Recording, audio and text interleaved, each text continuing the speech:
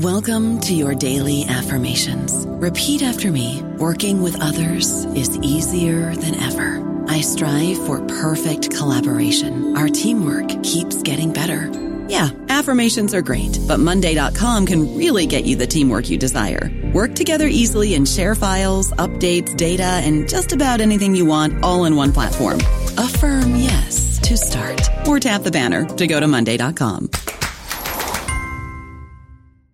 With Lucky Land Slots, you can get lucky just about anywhere. Dearly beloved, we are gathered here today to... Has anyone seen the bride and groom? Sorry, we're here. We were getting lucky in the limo and we lost track of time. No, Lucky Land Casino, with cash prizes that add up quicker than a guest registry. In that case, I pronounce you lucky. Play for free at LuckyLandSlots.com. Daily bonuses are waiting. No purchase necessary. Void where prohibited by law. 18+. Terms and conditions apply. See website for details. Hello, everybody. This is Marshall Poe. I'm the editor of the New Books Network, and I'd like to tell you that we have a new and improved website. It has 2 new features that we think you'll love. One of them is a vastly improved search engine, so that when you type in keywords, you'll get a bunch of episodes really quick. The other is the ability to create a listener account. And in that listener account, you can save episodes for later listening. So you can create a kind of listening list. We think these features are neat and we think you'll enjoy them. Please visit the site today. Welcome back to the podcast. Again, my name is Heath Brown, and today we are talking to the author of Delivering the People's Message, The Changing Politics of the Presidential Mandate, published by Cornell University Press this year. The author is Julia Azari. Julia, how are you doing today? Great. How are you? I'm doing great and enjoyed the book. Before we get to it, maybe you could just tell us a little bit about your background, where you are now, anything you'd like to share about who you are. Sure. I'm an assistant professor at Marquette University in Milwaukee. I have a PhD from Yale, and I did my undergrad at the University of Illinois at Urbana-Champaign. So I guess let me talk just briefly about how I ended up studying presidential rhetoric. Can I do that for a second? Yeah, absolutely. Yeah, that's a great way to jump in. Then we'll talk more about the specifics of the book. Yeah. So I actually started my political science career as a comparativist, and I was really interested in transitions from authoritarian regimes. And as I read more about authoritarian regimes, I got really interested in the politics of justification, and how these non-democratic regimes in various parts of the world would justify what they were doing. And so that is actually how I ended up studying presidential rhetoric. So I often tell people, I started this to really get into comparative politics and political transitions in the world, and then I ended up studying American presidential speeches. But that theme of justification is kind of what ties it together.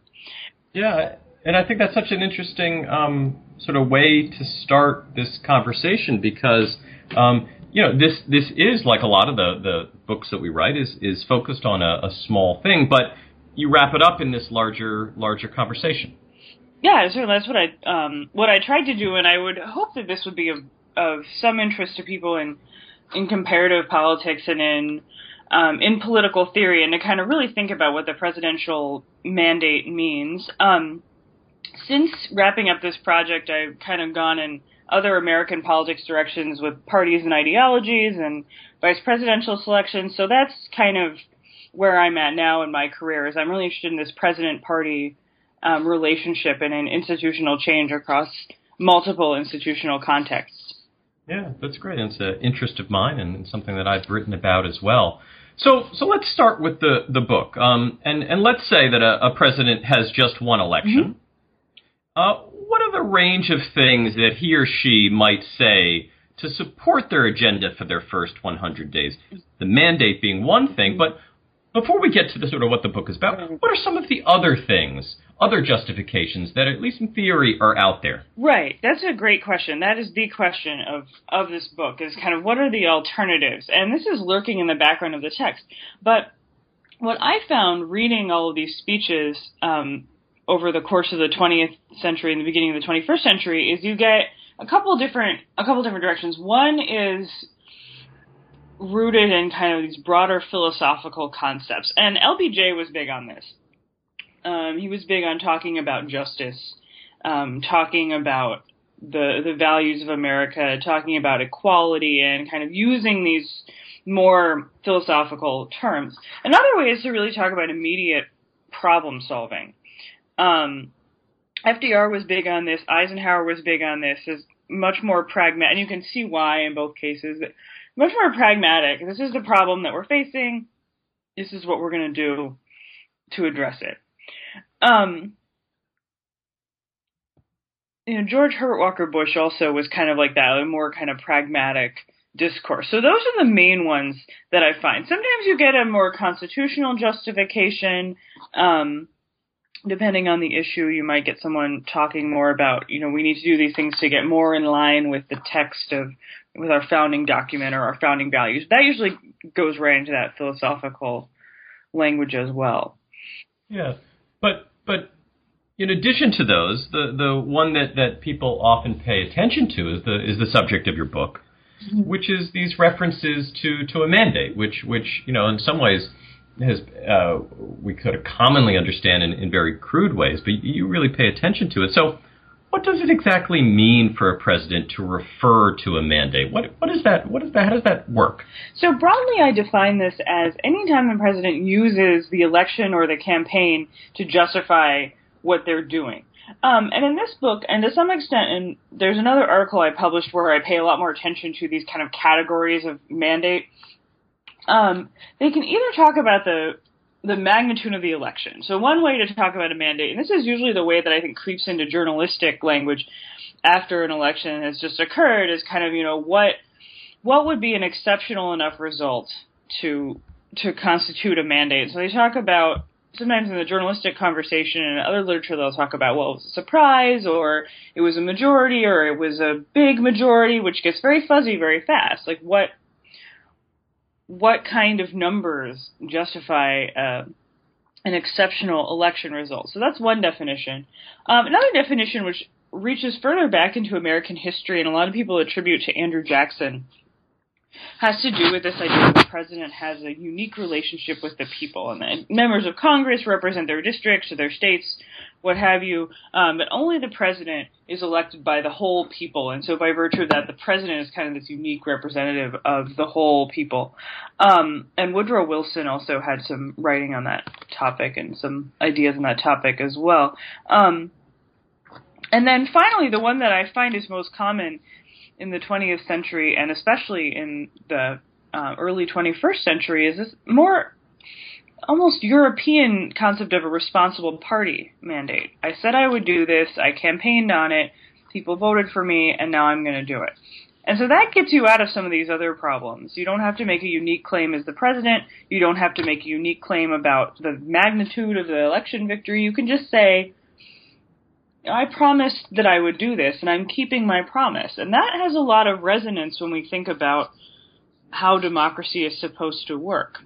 It really relates to ideas like transparency, accountability, keeping your promises, having distinct alternatives that people can choose from in the course of an election. A lot of really resonant concepts. So those are kind of the three main thrusts of mandate claiming that I find in both in the literature and also in the way that politicians and journalists talk about mandates. Yeah, you've already alluded to sort of how far back you've gone, but let's talk about this just a little bit more specifically.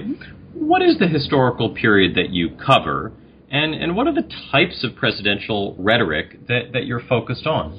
All right, so this is where things get interesting. The data set that I created most of that while I was a grad student, and then updated it and expanded a little bit during my time here at Marquette, starts in 1929 and goes up through 2009. And what I look at is the first 70 days of each presidential term. In the broader scope of the analysis, I try to look a little bit further back, and I do look at inaugurals prior to that period to get a sense of mandate rhetoric in that context. But the presidential speech data isn't as systematically collected prior to 1929, so the data set just goes that far back, and then I kind of fill in the context from the Progressive era and a little bit from the 19th century. And I look at a really wide range of communications, or at least I tried to. So I include major addresses like the inaugural, like the first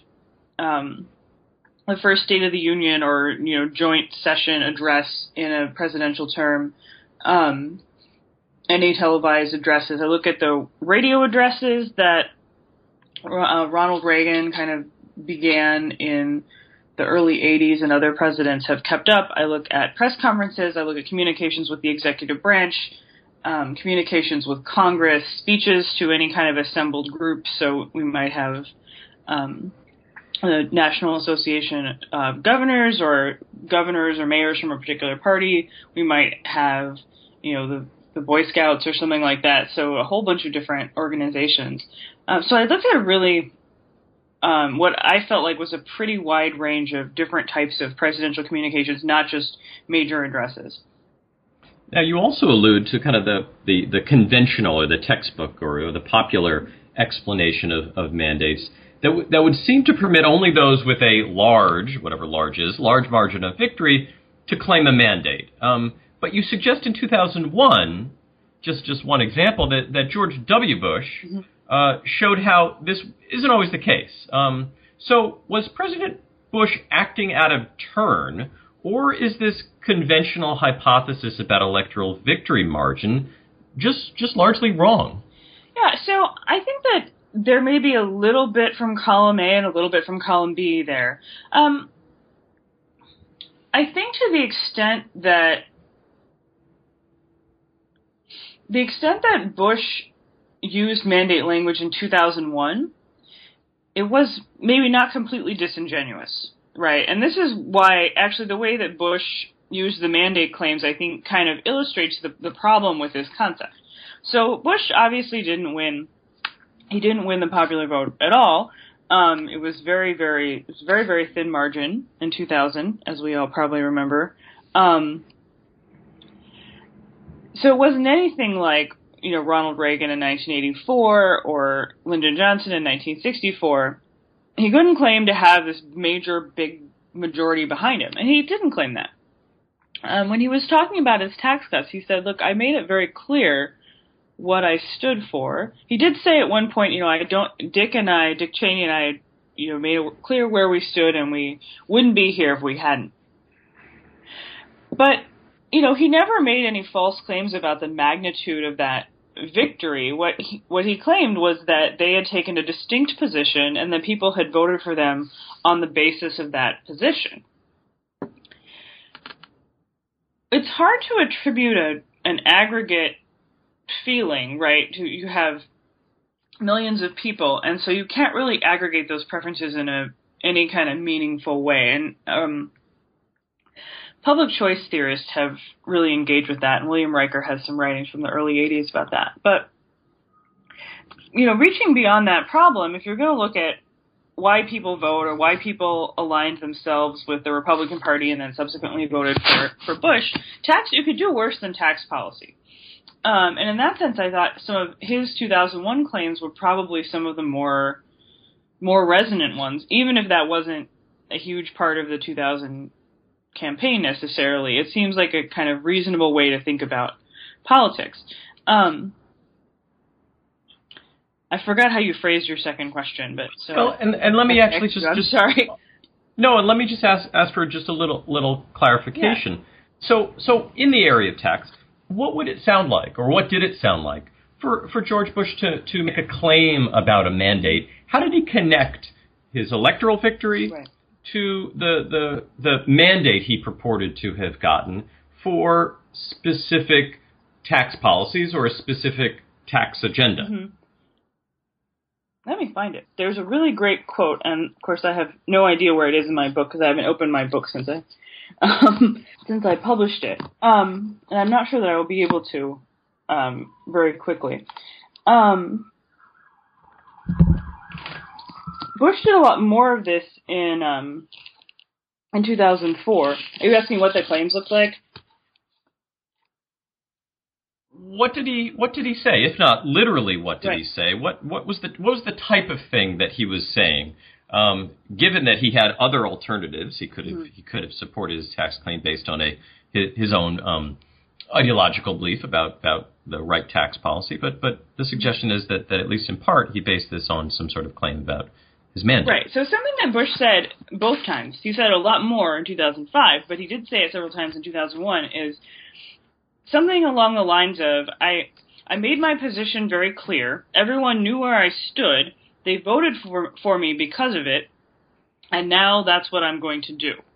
He also said this in the context, sorry, this is kind of coming back to me, and I go into this in more depth in a chapter in another book that I edited, and I have a chapter on mandates, but it's there's not as much of it in Delivering the People's Message about Bush's first term. But another thing he said, someone had asked him in an exchange with reporters, a reporter said, why aren't you being more bipartisan on education? And he kind of said, well, I am being bipartisan, but also I took this position and everyone knew what I stood for. And so he uses it in that context as kind of a defense. So it's very much this responsible party notion that I made it it's very Bush, right? I made my position clear, it's clear, everyone knew, and now that's what I'm going to do. And there's this sort of implicit idea. So that sounds great in some ways, right? Everyone knows where everyone stands. But then there's this implicit idea that, well, and given that I won the election, the other side isn't really going to be participating in this anymore, which obviously is not how our system works, and is particularly opens up a can of worms when you've only won the presidency because of a very narrow in a very narrow popular vote, and then a split electoral college decision, and everything that happened in 2000. Right. So you do a lot of statistical analysis in the book, and without wading too deeply into the methods or statistics, you do develop a bit of a model to explain the prevalence or use of this kind of mandate language. So briefly, what is it? What are the factors that seem to relate to the use by presidents? Right. So what I use, I actually just do some really straightforward correlations in the book. I use popular vote, the 5 factors that are in this table, in the data chapter in the book. I look at 3 different ways you could measure the election result. First of all, popular vote share, so how the percentage of the popular vote, the popular vote margin, so the margin of victory in the popular vote, and then the share of the electoral college. And those correlations are all basically non-existent. So then I look at public approval for the presidents where we have reliable data, and I did an average of their public approval over the period where I have the rhetorical data, so from the inauguration through the end of March. And the correlation there is negative 0.45. And I look at polarization, which I use the DW nominate scores for the House to measure polarization. I did that using different Congresses. I used the one that met after the president took office. I used the one that had just concluded. I averaged the 2, and the result was always about the same, if that makes any sense. That's probably methodological woods. Anyway, I did a bunch of ways to make sure the result wasn't a red herring. And polarization is correlated 0.53, which is statistically significant, I believe, for that N of 25 or whatever it is. So that's that's a pretty big correlation in a fairly small data set, and it's not a regression, so it's not controlling for anything. There's a lot of noise, and through all that noise breaks through this connection, right? These things both change over time. So there's this temporal dynamic, and the available data makes it really difficult to figure out what's doing the causing, which is why I did so much more qualitative analysis for the rest of the book. But the basic idea is that the 2 factors that seem to be consistently related to the use of mandate rhetoric are party polarization and declines in overall levels of presidential approval. So presidents don't claim mandates when they win big. They claim mandates when they're unpopular and when the parties are polarized. And what does this mean? Help us make sense of this. As you just mentioned, you approached through much of the second half of the book the subject in a qualitative manner. But connect this to other things that we care about. I was particularly intrigued. Towards the end of the book, you describe a group called Use Your Mandate, which sounds like a relatively recently formed group that maybe you can talk about. What role does the public have in pushing a president to base policy on a mandate? Because there is this sort of push and pull. How does this relate to us in the electorate? Does it matter? Yeah, so what I found looking in kind of a more stylistic way at the different policies that presidents had linked up to mandate claiming was actually those policies tend to lose. Those policies tend not to do well in Congress. Sometimes they're popular, but often they're not. One example of that is Bush's, in 2005, his push for privatizing Social Security, which was not a main issue in the election, was not especially popular, could not win over his own party, and yet he consistently used that language and claimed, similar to his language in 2001, that he had run on that. We see all sorts of different things. One thing that I talk about a little bit toward the end of the book is that there's a definite party trend that takes hold in the later part of the book. So starting with around Jimmy Carter forward, which is that Republican presidents tend to really stay on message and they kind of stick to these bigger ideas. So with Bush, it's privatizing Social Security.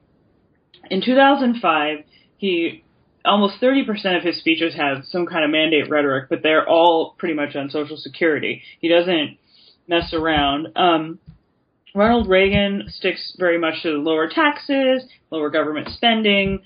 We're going to tame the inflationary monster is one thing he links to the 1980 mandate, which I thought was a fantastic turn of phrase.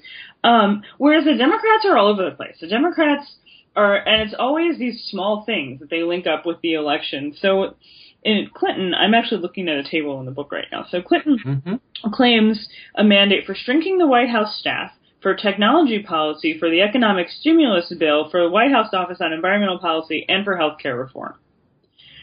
Obama, in his first term, I haven't analyzed the data yet for the second term, so I'm not sure what went on in 2013, but in 2009, he has like 10 different items here. He talks about TARP, he talks about national service, he talks about stem cell research, biofuels, removing troops from Iraq, which seems plausible, but some of these smaller ones don't. I think Jimmy Carter was probably the worst offender here.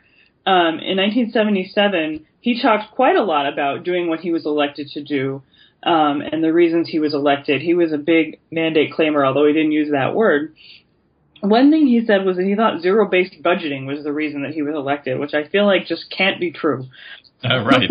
Right. These things that no one, if you polled people on the street, is going to have any idea what they even mean. Along with larger policies, and so Democrats have the tendency to dilute this message and Republicans stay on message. And I talk a little bit about the historical trajectory here, because you had asked earlier about, okay, what is going on here and why do those factors seem to be linked up with the mandate?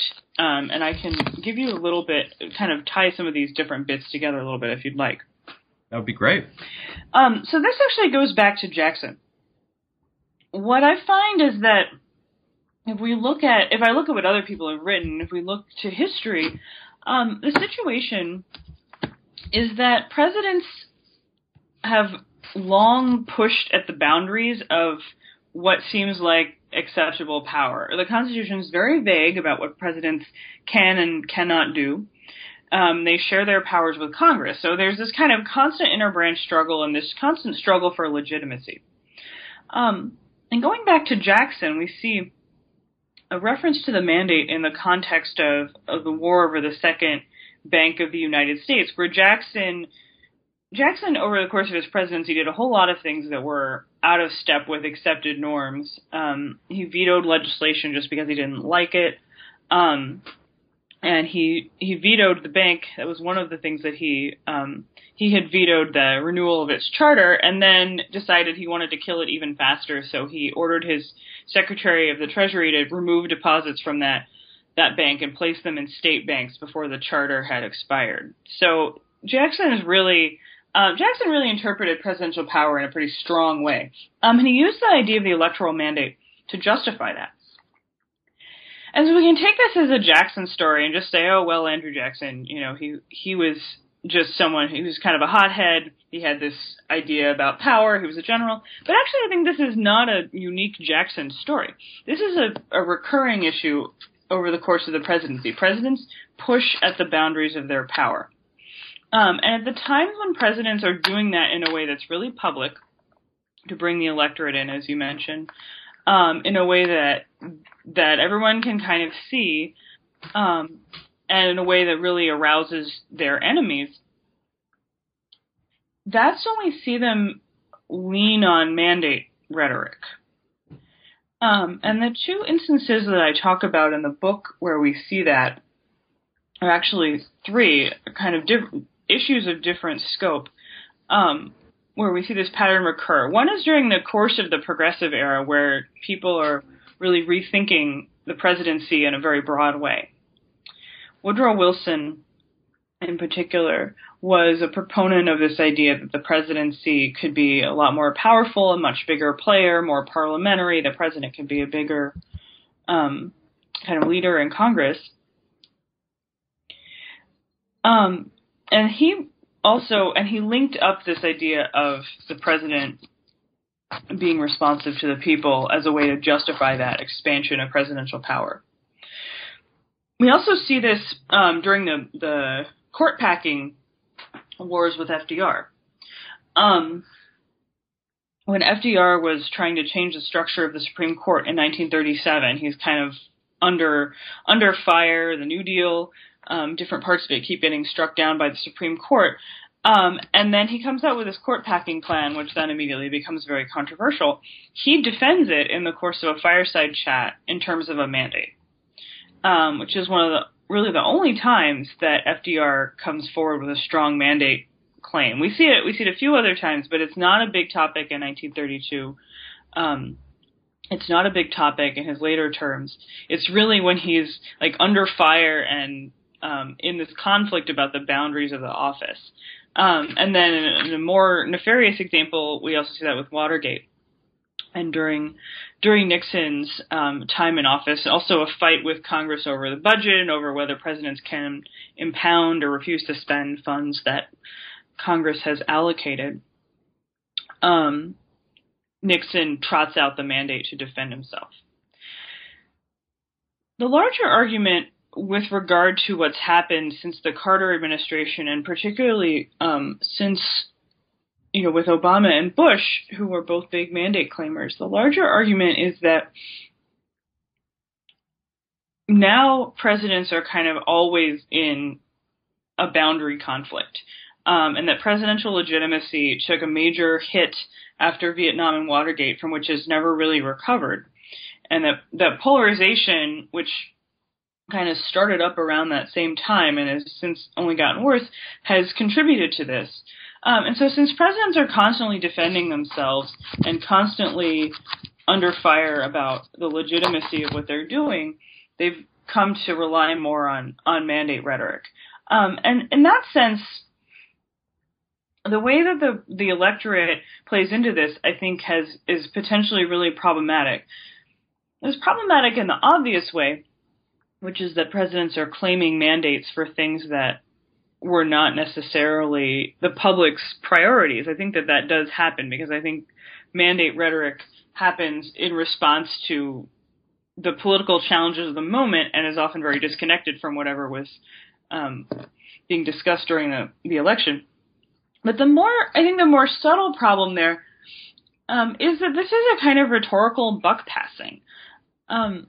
When presidents talk about more philosophical ideas or about problem solving, they're exercising leadership, taking the public's priorities and then kind of guiding the public, given that this is their full-time job. They're called to public service. They're elected. They have access to all this information, all these experts. They're supposed to lead. And that's kind of an unpopular idea now. I think we have this kind of neo-populist and neo-progressive and anti-politician thing going on right now. I think that's misguided. In particular, I think it's really problematic when presidents explain what they're doing by saying, I'm just doing what I was elected to do. I don't want them to pass the buck back to the electorate. The buck stops here. I want them to exercise a little bit of independent judgment and stand by that. Yeah, I think that this case that you've built in the book, and it sounds like in a couple of other places, is really interesting.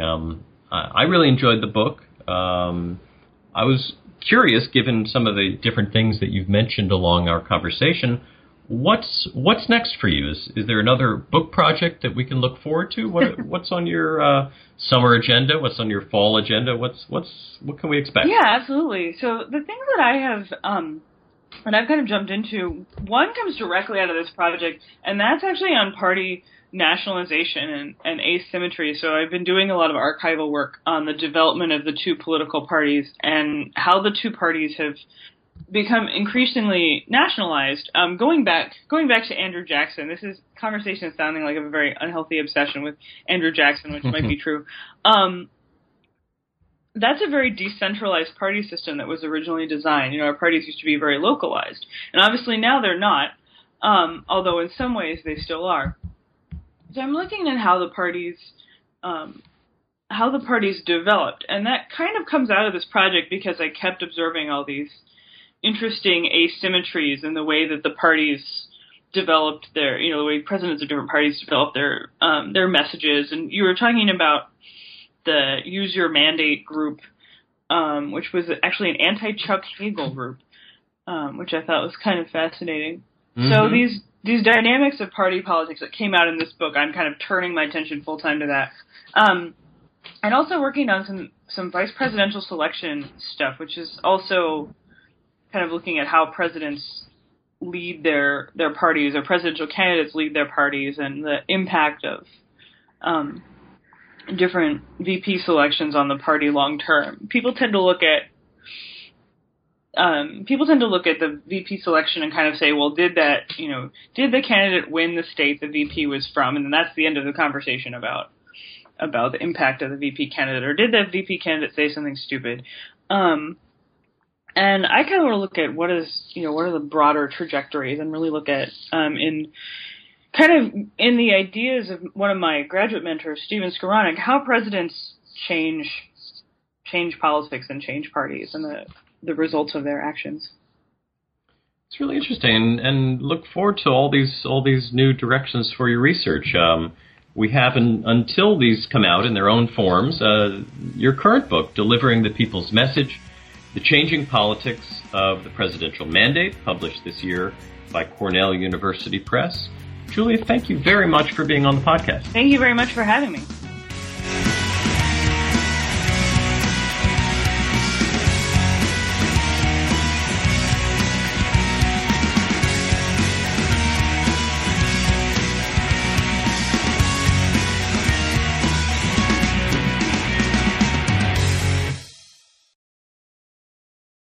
With the Lucky Land Slots, you can get lucky just about anywhere. This is your captain speaking. We've got clear runway and the weather's fine, but we're just going to circle up here a while and get lucky. No, nothing like that. It's just these cash prizes add up quick. So I suggest you sit back, keep your tray table upright, and start getting lucky. Play for free at LuckyLandSlots.com. Are you feeling lucky? No purchase necessary. Void where prohibited by law. 18+ terms and conditions apply. See website for details.